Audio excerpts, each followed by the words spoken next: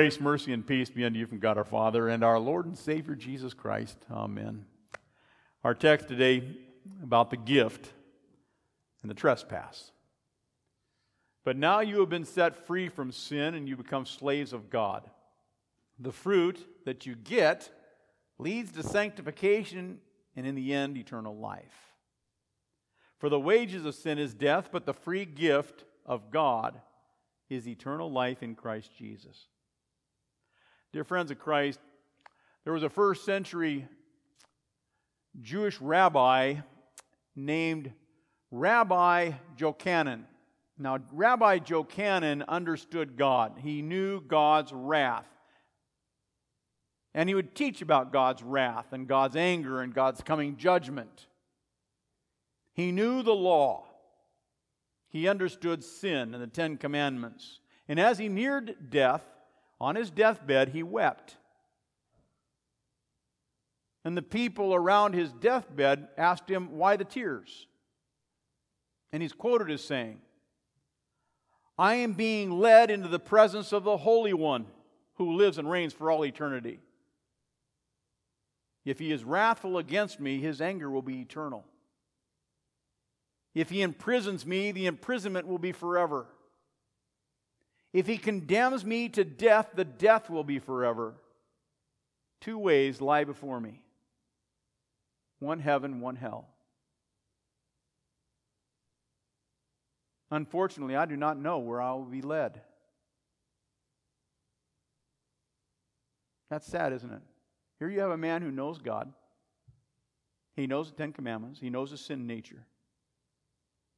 He is a leader of God's people, but he does not know God's mercy. He does not know God's grace. He does not understand that great love of God, His forgiving love. And the rabbi died in fear. He died in tears because he didn't know if he's going to heaven or going to hell. What about you? When you die, do you know whether you're going to heaven or going to hell? Or are you going to be like Rabbi Jochanan? And you're going to die in fear, and you're going to die in terror, and you're going to die in tears. Listen, death is coming. It's coming to all of us. 155,000 people die in the world every single day. And most of them die like Rabbi Jochanan. They die in fear. Make no mistake about it. There are concerns. And they have no idea whether they're going to heaven or whether they're going to hell. But they think about it. So weeping in fear before death is not unusual. It's not unique. That's what most people do. Most people, whether they're believers or not, seem to understand that there are two possible outcomes. You'll either go to heaven and live in joy forever, or you'll go to hell where there are eternal torments. Most people believe they'll go to one place or the other. Or most people believe that you're going to go to one place or another. And their destination, they think, is based on how well they live their life. Their destination, they believe, is on how well they lived. Did their good outweigh their bad? Did their life end out on the right side of the scales of God's justice? Unfortunately, these people don't know God's word very well, do they? Like Rabbi Jochanan. They don't understand. But the Bible's clear that we are conceived in sin. We are born in sin and death. And one sin is enough to condemn a soul forever. One sin is all it takes to send you to eternal damnation. So what do we need as sinners who have committed that one sin? In fact, the Bible says we were conceived in sin. So even before that one sin happened, we are, by nature, sin. So what do people who have a sin nature, as soon as we are conceived in our mother's womb, we are damned and condemned to hell, what do we need? But we need hope. We need mercy. We need grace. We need a promise. We need assurance. We need a guarantee. We need a promise, a pledge that God will save our souls from destruction. Yes, there is a trespass. But more importantly, there is the gift. And so I want to talk about that today under our theme, the trespass and the gift. You know, St. Paul reminds us why people die. The wages of sin is death. The soul that sins will surely die. But he also reminds us how to live forever. He says, for the wages of sin is death, but the free gift of God is eternal life in Christ Jesus. The free gift. So there is the trespass. There is the condemnation. There is the judgment of God. But there is grace. And did you know that believers die in grace every single time? Believers die in grace every single time. This is the gift of eternal life, and it's free because Jesus is the one who shed his blood and was punished for our sins and paid the price through his perfect obedience. And that's why Paul writes about this guarantee, this pledge that we have because of Jesus. It is God himself who makes us together with you sure, certain, sure of our salvation, of our life in union with Christ. It is God himself who has set us apart, who has placed his mark of ownership on us, and who has given us the Holy Spirit in our hearts as a guarantee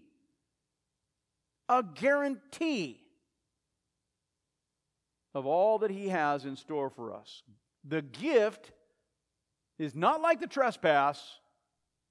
The gift is a guarantee. You know, Jerry Crew passed away, and we had his memorial service. After the service, a man came up to me and complimented me on my message, and he said, you know, Pastor, you almost took the fear out of death. And I said, well, that's the way it is supposed to be for a Christian. A Christian should not fear death. St. Paul agrees. Eternal life is a free gift, and eternal life is received by faith, by trusting in God, that he will deliver us from our enemies.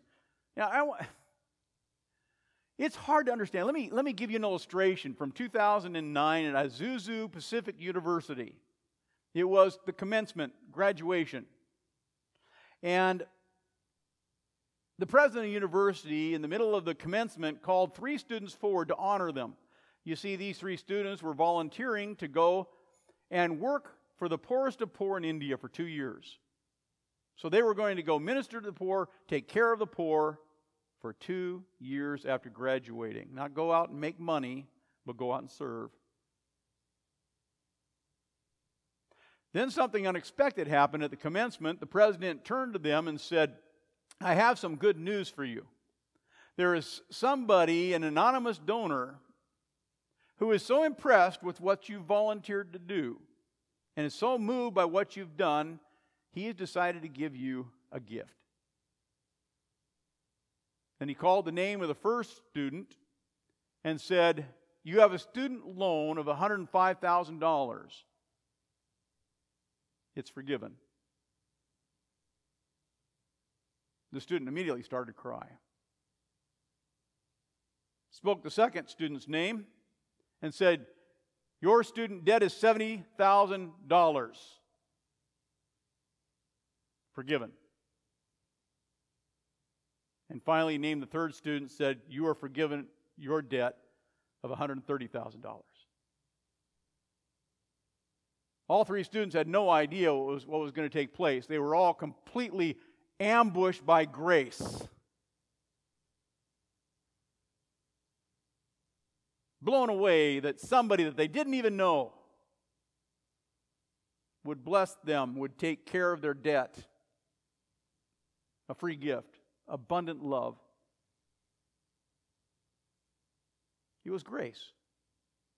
And that gift of love had the whole auditorium in tears. It was a great relief of debt.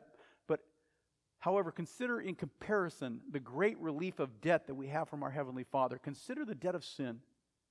Consider the trespass. The broken commandments. Old Rabbi Jochanan was right. There is a God of wrath, and God will never leave sin unpunished. There is His anger, there is His wrath. However, all that anger and all that wrath was poured out on Jesus Christ on the cross for our salvation. The free gift. That's the free gift of our life. The trespass condemns us. The free gift sets us free from condemnation. As believers, we know what Jesus did to pay for our salvation, right? And we understand that. Intellectually, though, it's staggering.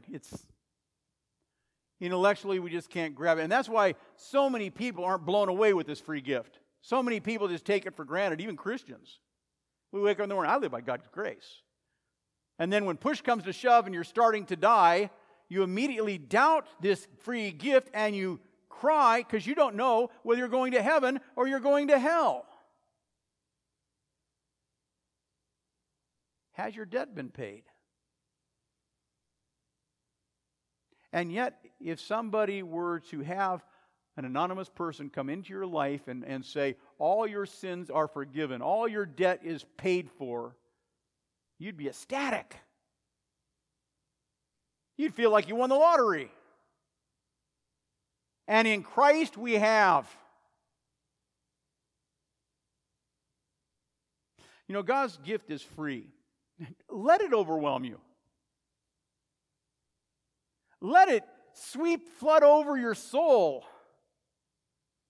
Let it sweep over you and let it assure you and let it guarantee you, let it convince you of God's mercy. Yes, there's a trespass. But more importantly, there is the gift in Christ Jesus of eternal life. And that's why Christians should never fear death. Jesus has taken the stinger out of death. You know, the sting of sin is death. Christ has overcome the stinger. On the third day, he rose again. You know, a bee stings you. Remember, if a bee stings you, he can only sting once, and then all he can do is fly around your head and bother you and, you know, make a bunch of noise. But he can't sting you again. And that's the way it is with death. We die once, but once we die, death loses its sting forever.